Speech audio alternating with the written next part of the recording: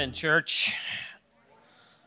Good morning. I have mixed feelings right now. I just am so humbled to sing with you guys this morning. Thank you for being here. It's not lost on me that you could be a million other places, and it's not lost on me how much time, talent, and treasure you guys give to this church, and I just wish I could bottle this morning and take it with me all week. Anybody else? Yeah, so thank you. I love each of you, and you being here just means, it really does mean a lot to me. Let's dive in, okay? Let's not make this about what I feel. Let's make it about God's Word. How about that? All right, Ezekiel, Marty's like, yes, move on. So Ezekiel 37, get your Bible out. Turn with me to Ezekiel 37.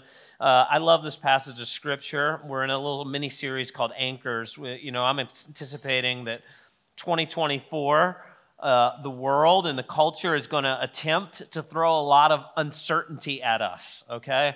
And I want your hearts and your minds to be equipped in certainty of the God that we worship, the God of the Bible. And so we wanted to give you some things that you can anchor to in the new year that will keep you from being tossed about. So Ezekiel 37 is where I'm going to land. If you don't have a Bible, there's probably one in a chair in front of you.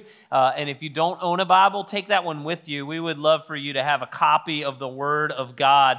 And I also want to encourage you to take notes, okay? So on the back of your bulletin, you can take notes. You can also take notes on the app. And the reason I want you to develop that habit is we are just a few weeks away from relaunching our small groups, and we're going to ask all of you that call this your home church to make an 8-week commitment in a small group. And the way you prepare for your small group is to take notes. We use sermon-based small groups, and then you gather with other believers, and you unpack the text together and apply it to your lives, and care for one another and pray for one another. So we really want you to do that. So the way you do that is to take notes, okay?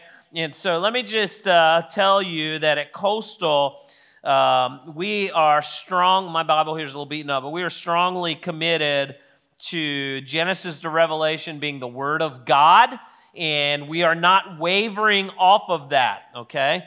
And so if you park here and you make this your home church, every Sunday, corporate worship, we are going to preach the Word.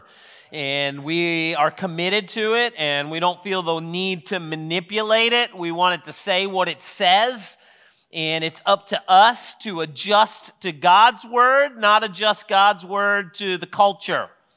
You guys with me on that?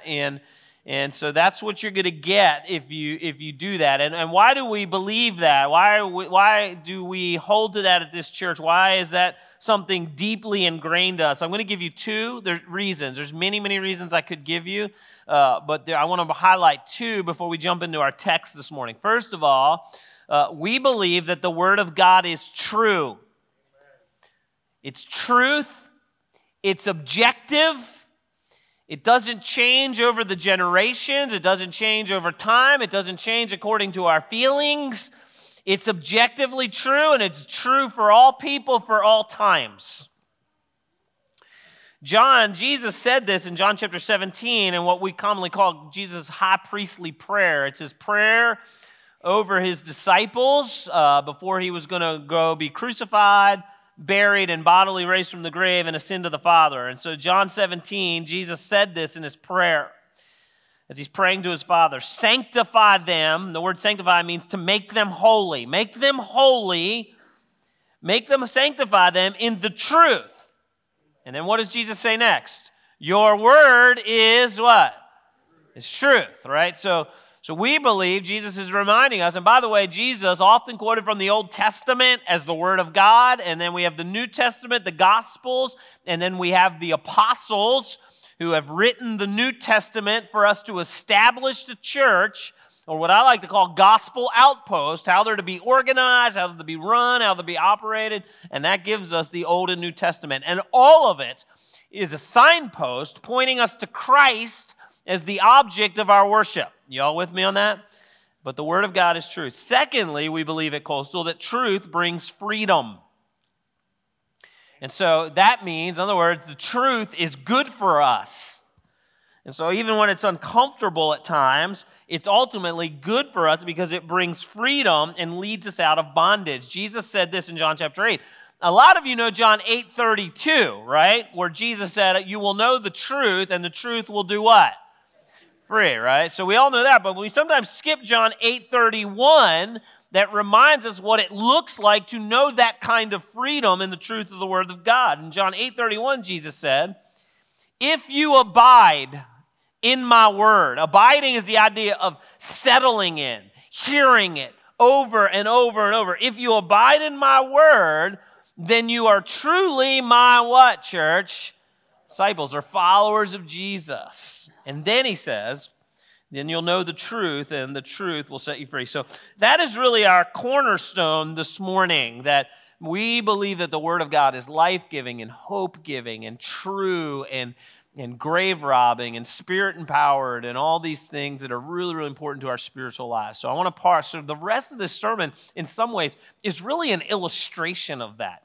Ezekiel 37 is really an illustration of the power of the Word of God, okay, that I hope will inspire you and encourage you this morning. Now, let me give it a little context before I read it, okay? Ezekiel 37 is given to us through the prophet Ezekiel, and it's really written to the nation of Israel who have, because of their disobedience to the word of the Lord, had been exiled out of the promised land. And the people are very, very discouraged, and they're hoping, or they've lost hope of going back to the promised land. So this text is really rooted in the idea of the nation of Israel having life and really fulfilling land promises of the Old Testament and getting back to the promised land. Now, this is where you have to have a really good biblical theology, okay? So how many of y'all were here for the Nehemiah series? Raise your hand if you were part of this. So you guys got a good portion of that. So Nehemiah, through Nehemiah and Zerubbabel and some other key leaders, God restored the nation of Israel back to the land. But as we went through Nehemiah, we learned that the people didn't fully obey God, and so God punted all the promises, 490 years, to the coming of Christ. Everybody with me? And so Christ fulfills all of the promises of the Old Testament. And what we learned last week is there's two advents of Christ, right? There's the first advent where Christ came to take away sin, right? And then we're waiting for his second coming or his second advent, where he will fully and finally establish his kingdom and our faith will become sight. Everybody with me on that? And so I'm taking Ezekiel 37, promise to Israel, land promises. I'm going to run it through the New Testament, and there will be some obvious application here. So y'all with me? So please understand, I'm reading this in the context of the Scriptures, and I understand the original audience, but I also understand running it through the New Testament, how it lands. So with that, I want you to follow along with me. This is a great text of Scripture.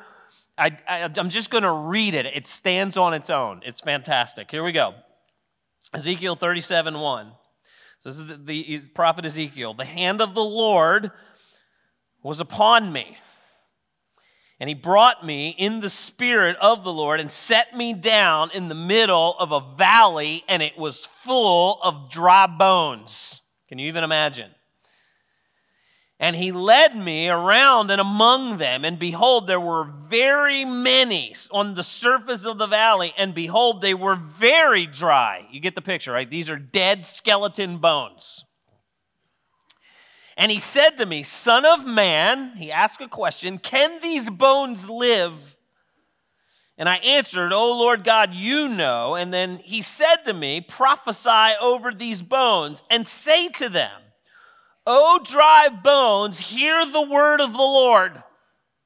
Thus says the Lord God to these bones, Behold, I will cause breath to enter you, and you shall live. And I will lay sinews upon you, and will cause flesh to come upon you, and cover you with skin, and put breath in you, and you shall live, and you shall know that I am the Lord." So verse 7. Ezekiel's like, "Okay, I'll do what you said." All right, verse 7. "So I prophesied as I was commanded. And as I prophesied, there was a sound, and behold, a rattling, and the bones came together, and it was bone on bone. And I looked, and behold, there were sinews on them, and flesh had come upon them." How many are like, "I'm visioning The Walking Dead"? Okay, "and flesh came upon them, and skin had covered them, but there was no breath in them. And then he said to me, prophesy to the breath. Prophesy, son of man, and say, breath, thus says the Lord God, come from the four winds, O breath, and breathe on these slain that they may live. And so I prophesied as he commanded me, and the breath came in them, and they lived, and they stood on their feet, an exceedingly great army. And then he said to me, son of man, these bones are the whole house of Israel. Behold, they are our bones, and they're dried up, and our hope is lost.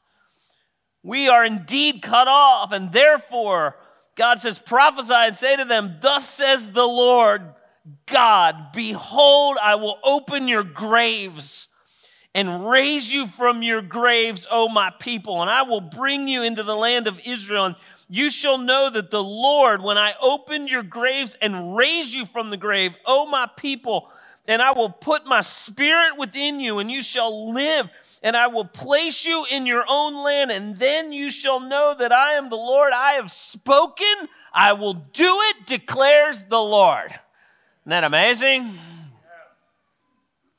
Let's do this, man. Let's bow our heads and pray and ask God to bless the teaching of his word. Father, thank you. This is an amazing text. This text reminds us that when you speak, it happens. When you say something's going to happen, we can take it to the bank, God. Your promises are yes and amen. God, may we, your people, be disciplined to regularly be in your word.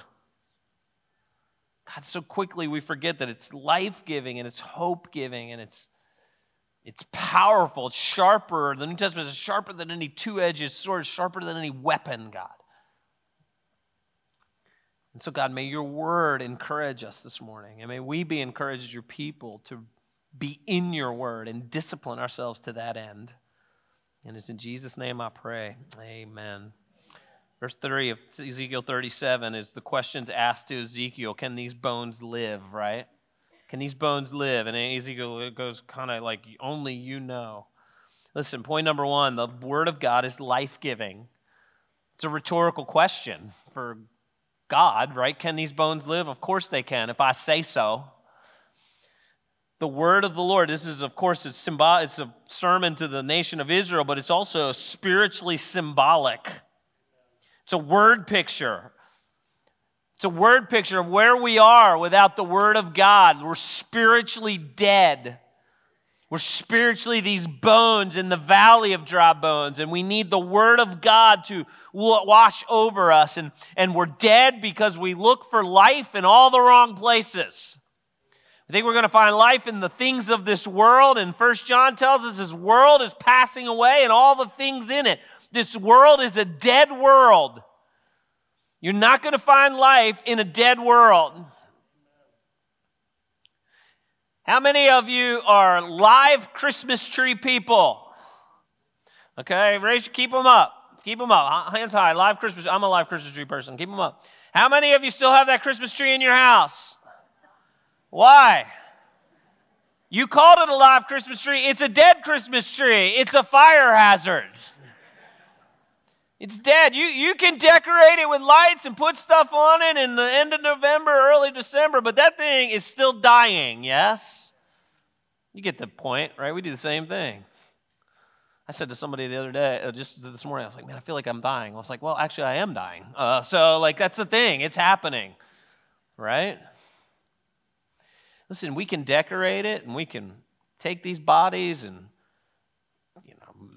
exercise them and eat right, and that's my favorite bumper sticker. I've told you that. Exercise, eat right, die anyway. So, it inspires me to eat ice cream. So, but we can look for life in all kinds of things that won't give us life. Your job's not going to give you life. Your bank account's not going to give you life. Your political party's not going to give you life. Shoot, another person can't even give you life. Your spouse, if you're looking for your spouse to provide things that only God can provide, you're going to be disappointed. It is the word of God. Listen, any life, any human, any person, any church, any community, any nation that is built on anything other than the word of God is destined to be a valley of death and dry bones. It's destined for failure.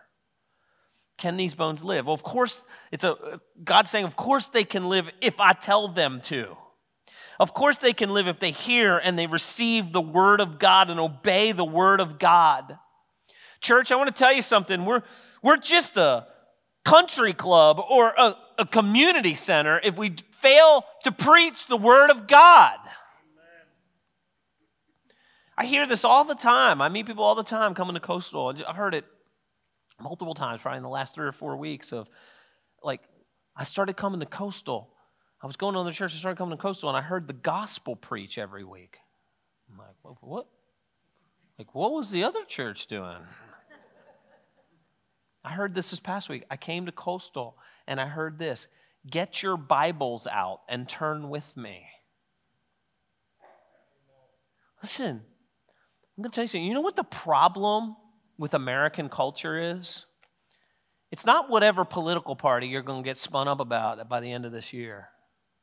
It's that the church in America has stopped preaching the word of God. When the church in America starts redefining marriage, and the church in America starts calling holy what God has called sin, God help that nation. The church needs to stand up and say, thus saith the Lord. Because it's only the word of God that gives life. Otherwise, we're all destined for a valley of dry bones. Second thing, I want you to see this morning. I want us this year to be anchoring in the word of God. And how do we anchor in the word of God? We got to hear the word of God. There's a whole thread that goes through the Bible of hearing the word of God. Ezekiel 37:4, God says to Ezekiel, he says, then he said to me, prophesy over these bones and say to them, O dry bones, hear the word of the Lord. I heard a story this week from one of our other pastors. He was talking about how David Platt, a famous, pretty well-known pastor, tells the story that when he was in seminary and he was in his preaching class, the seminary professor would take them out to a graveyard and have them preach as a spiritual illustration of this passage, right? So by the way, like when you bring a friend here or you're praying for someone to get saved and they hear the word of God and it's washing over them, at the end of the day, I want you to remember the Bible says all of us, if you're here this morning, you're a Christian, before you knew Christ, you were spiritually dead. Dead. And the word of God made no sense to you because there was no life in you. But it's the hearing of the word of God coupled with the Spirit of God that awakens a soul if God so chooses to awaken that soul. But we have to hear the word of God. And so this requires for you regular attendance in corporate worship. And by regular, I mean every single week. Did you know that in America, the average evangelical Christian now attends corporate worship once a month? Man, if that's all that we as Christians are getting of the Word of God, it's no wonder the culture's lost. Christians don't even know the Word of God. Christians are not regularly. Listen, I want to challenge you this year, if you're a follower of Jesus and this is your home church, attend corporate worship 52 times a year. You say, oh, I go on vacation. Great, on vacation, tune in online. But don't stay online. By the way, if that's your home, you're missing out. God created us for community and corporate worship. Okay, the online is a supplement to us gathering together as believers on the Lord's Day and worshiping Him. We have to be in the Word of God, and we have to read, we have to hear it, we have to unpack it in community with other believers in small group. We have to privately read it and let the Word of God wash over us so that we as individuals and we as a church are not swayed by the popular flavor of the day. It's God's Word is the only thing that will last. And I want you in 2024 to be anchored in the Word of God. Not in your political party and not in your boyfriend or girlfriend or your spouse or your kids or your 401k or your job success. We must be anchored in the Word of God because it gives us life and hope and joy and purpose. It's only the hearing of the Word of God that brings life to us. And it requires that we're regularly in the Word of God. By the way, it's also why we have to be on mission as a church. We have to take the word of God to people who have not heard the word of God so that they can hear it and by God's grace have spiritual life. Y'all with me? I want to read you a passage out of Romans chapter 10 this morning. The book of Romans, by the way, I know a lot of you know, but for those of you who don't know, it's probably the most theological book of the New Testament. I mean, Paul goes deep into unpacking the gospel from a theological perspective. And then in about chapter 12, he pivots and he starts to make practical applications of the gospel for us as church, as Christians. And then in chapter 15 of Romans, and so here, you ready? I really believe the book of Romans is a fundraising letter. Because he ends the book of Romans after unpacking all this great theology. He goes, now listen, it needs to go to the ends of the earth, and I'm going to take it to Macedonia, where the word of God has not been preached. But here's what I'm going to do first. I'm coming through your church, and then you're going to send me there. What does he mean by you're going to send me there? Anybody? He's raising funds. All right, hey, you're going to make sure I have what I need to take it where it's never been. And why is he so passionate about that? He's so passionate because in Romans chapter 10, verse 14, Paul writes this about the gospel. How then will they call on him in whom they have not believed? And how are they going to believe in him in whom they've never heard? And how are they going to hear unless someone uploads it on TikTok? No, wait a minute. How are they going to hear without someone preaching? And how are they going to preach unless they're sent? As it is written, how beautiful are the feet of those who preach the good news.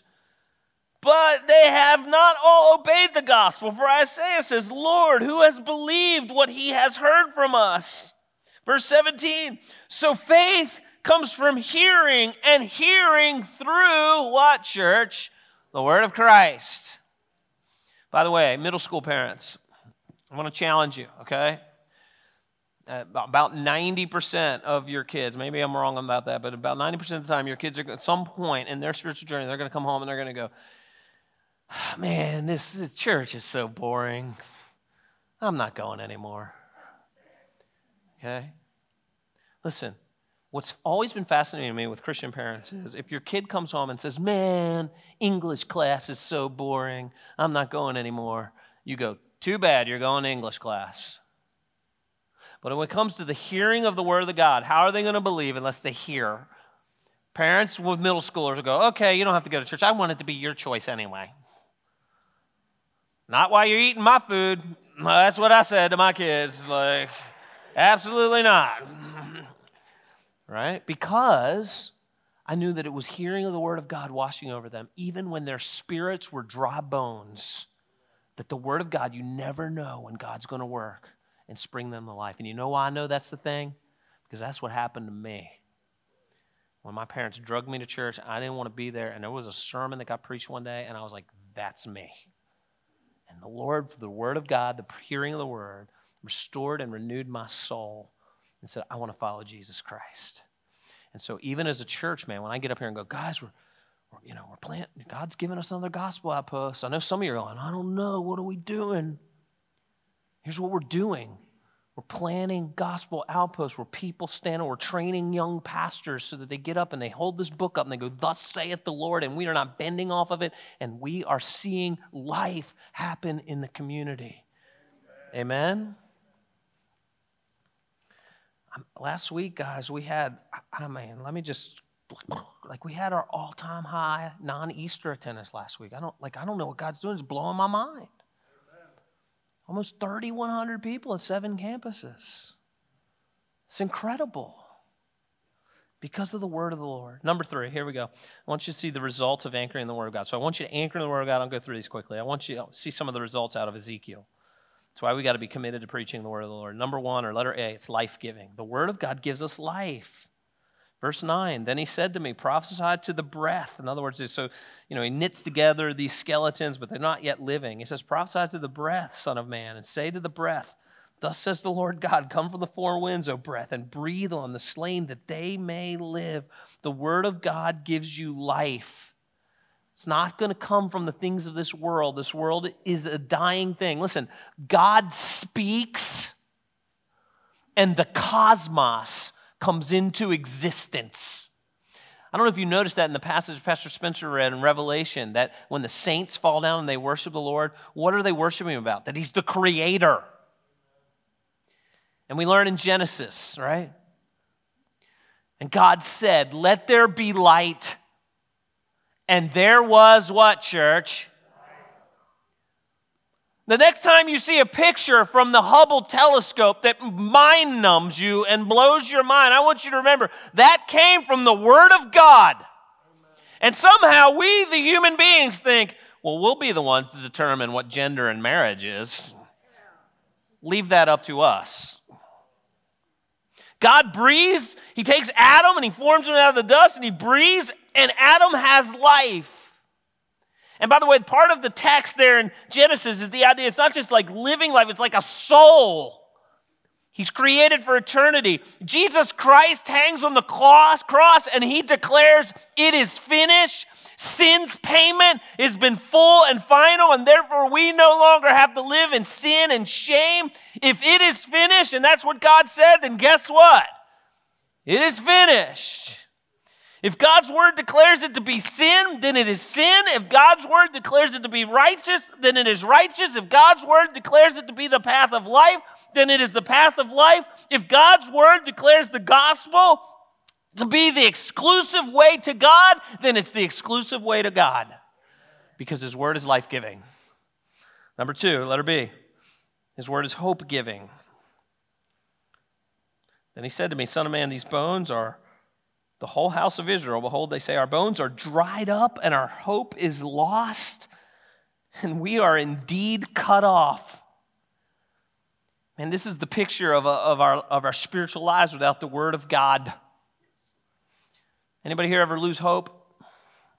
All right, I have. I mentioned this last week. I've read this multiple times in the Psalm 40s as I was reading through them a couple weeks ago, where the psalmist writes, he's like preaching the word to himself. The psalmist writes, "Why so downcast, O my soul?" He's asking that question, like, man, I have so much to hope in and believe in. Why so downcast, O my soul? And then the psalmist answers his own question by saying, put your hope in God. Put your hope in the word of God. When we forget the words of God and the ways of God and the promises of God, our hope begins to leak. Hope is a leaky thing, and eventually we'll be hopeless, and eventually spiritually we're like these dry bones, and it's because the word of the Lord is not regularly washing over us, and suddenly we start anchoring ourselves to the things of this world as if they're going to give us hope, and the word tells us that the things of the world are dying and passing away. It's only the word of the Lord that's going to endure forever, and so we have to anchor to the word of God, and we have to daily be in it and reminding us. And I know a lot of times you might think, well, I heard a sermon a couple weeks ago, I don't even remember it. And I always say this, I don't remember what I ate last Tuesday, but I do know that it got me through the day. Everybody with me? And so this kind of regular being in the Word of God privately and corporately every week, hearing it preached, I may not remember every specific thing, but I know it's filling my soul and giving me life and giving me hope on a daily basis. The third thing about the Word of God, number 3, or letter C here, it's grave robbing. Let me say that again, because that doesn't seem very exciting to many of you, okay? To those of you that I just reminded earlier in the sermon, we all get a funeral, right? The Word of God is grave robbing. Amen? Verse 12 of Ezekiel 37, therefore prophesy and say to them, thus says the Lord your God, behold, I will open your graves and raise you from your graves. Nobody amen that, so let me read that again, man, because that gives me, I'm getting older and the body's breaking down, right? Behold, I will open your graves and raise you from your graves. O my people, and I will bring you into the land of Israel. Obviously, it's specific to the people returning to the nation of Israel, but clearly we can run this through the New Testament, right? And we can see that Jesus is indeed the first grave robber. In John chapter 11, he lets his friend Lazarus pass because he wants to show off his glory and his power and what's yet to come. And Lazarus dies, and Jesus shows up, and Mary and Martha are a little bit frustrated, and Martha's a little frustrated and basically says, if you'd have been here sooner, he wouldn't have passed. And Jesus basically says, I'm about to show you something that's going to blow your mind. And then he says this in John chapter 11, verse 25. He says, I am the resurrection and the life. Whoever believes in me, though he die, yet shall he live. And everyone who lives and believes in me shall never die. And then he asks Martha, do you believe this? Of course, he goes on to raise Lazarus from the dead, but Lazarus, even though he got raised from the dead, is still going to die again. But it was Christ who died and ascended to the right hand of the Father. And when he comes, all those who believe in him, their graves will be robbed forever and for always. This is, by the way, if you're new to Coastal, we call this the good news. The good news is this, right? The good news starts with the bad news. The bad news is all of us in this room are sinners. And the word sin means, and we sang about this, the holiness of God. We saw this in the text that Pastor Spencer read in Revelation about Christ being thrice holy. Holy, holy, holy is the Lord God Almighty. There is this characteristic of our Creator that he is set apart. He's set apart from us as creator. Just us, our creatureliness sets us apart from God. But even more than that, our sin. He's holy, he's without sin, and his character demands that our sin be punished. Sin cannot enter the presence of a holy God without being consumed. And sin is this idea that we want to be our own boss. Right? How many of you are raising young kids and at some point like your kid, or have you ever sent one of your kids to go tell one of your other kids to do something, right? You ever done that? Hey, go get your sister, go get your brother, and they go get the sister or brother, and the brother's like, you're not the boss of me. You ever heard your kids say that? That's what sin is with us as God. God, you're not the boss of me. I'm going to do it the way I want. I want to be the captain of my own ship, even if it's going to leave me to shipwreck. I'll be my own boss. And sin leaves us under what the just deserving penalty of God. But God is gracious and kind and merciful, patient. If you're here today, you're not yet a Christian, you're now hearing the message God wants you to hear. He's been patient with you. And in his grace, he gave you his very, very best gift. He sent his one and only son, Jesus, who took on flesh and did not deserve to die. He lived because he lived a perfect life. But Jesus actually chose death, and he chose a substitutionary death where he hung on the cross, and God poured out his wrath, his holy wrath for my sin and your sin on Christ instead of on you and I. So we don't have to bear the weight of our own wrath, but we have to link on to that redemption or that payment by faith, okay? And so the Bible says that Christ bore substitutionary death, bore the wrath of sin. They laid his body in the grave, and 3 days later, he bodily rose from the grave, and that did two things. Number one, it authenticated his claims of John chapter 11, of he's the giver of eternal life. And number two, he conquered our last enemy, death, by stepping out of his own grave. And so the Bible says that in order to be linked to Christ and ultimately to our Creator, we have to turn from our sin. So sin, I'm doing things my way, I'm my own. You're not the boss of me, God. I'm going to do things my own way. It's turning from that and believing that Jesus is indeed the rescue plan for our soul. That he is indeed the Son of God, the Christ, that he paid a penalty he didn't know, and he bodily rose from the grave. That is the good news. And here's the deal, you ready? If you're new to that and you're hearing that for the first time, or it's making sense to you for the first time, here's the mystery and miracle of the preached word of God. The preached word of God, letter D, is spirit empowered. There is a mystery and a spiritual power to the preached word of God that God enables with his Spirit to give us spiritual life. And so Ezekiel 37:14, I will put my Spirit within you, and you shall live, and I will place you in your own land, and you shall know that I am the Lord. I have spoken, and I will do it, declares the Lord.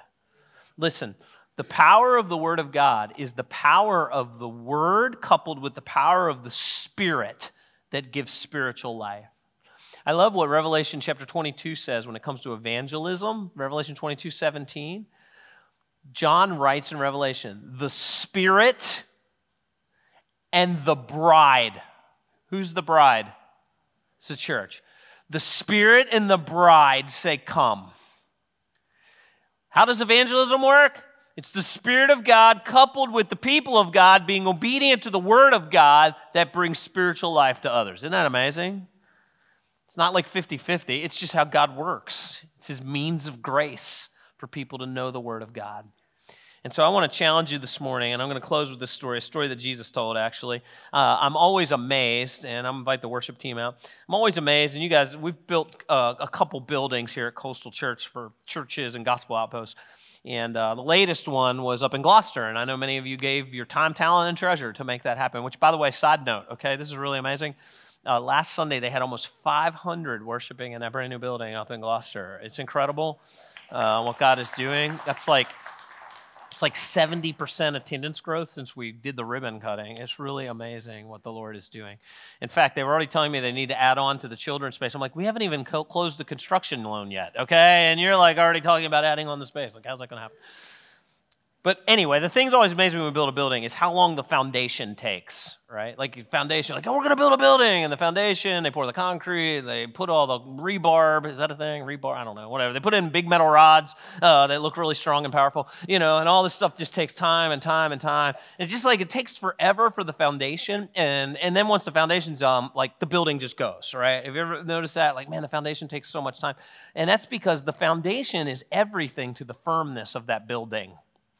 And Jesus kind of said something very similar in Matthew chapter 7, and Jesus wraps up the sermon, I would call it the greatest sermon ever preached. He wraps up the Sermon on the Mount, and this is how he wraps it up, and I'll let the story tell itself. It's great. It's good enough, right? Matthew 7:24. So Jesus gets done preaching this incredible sermon, and he says, "Everyone then who hears these words of mine and," what's it say next, church? "Does them, will be like a wise man who built his house on the rock." In other words, when you're building a house and you want to build a firm foundation, if you're going to build on a rock, man, that takes a lot more time, man. You got to etch that thing out and chisel that thing out and drive in the foundation in the rock. The whole structure of the house, if you want to build it on a simple foundation, like, that's easy. You can do the easy, safe, soft, easy, and comfortable. But, man, if you want to build something that's lasting, you got to drill down and build it in a strong foundation. You got to build it in the rock. Because what Jesus says next, he says, it's not a matter of if the storms and trials and troubles are going to come. They are going to come. What matters is, what is your foundation once the trials come? Y'all with me? So the rain fell, verse 25, and the rain fell, and the floods came, and the winds blew, and they beat on the house, but it did not fall because it had been founded on the rock. And everyone who hears these words of mine and does them, and does not do them, will be like a foolish man who built his house on the sand. Listen, we live in a culture that is calling you Christians the fool. They're mocking the scriptures. I don't care what Oprah or The View or any politician says. If it's not built on the rock of God's word, you are building foolishly. Yes, the world might look at you and say, you're a fool, but it's Jesus that says, anybody that hears my word and discards them and does what it wants, they indeed are the fool.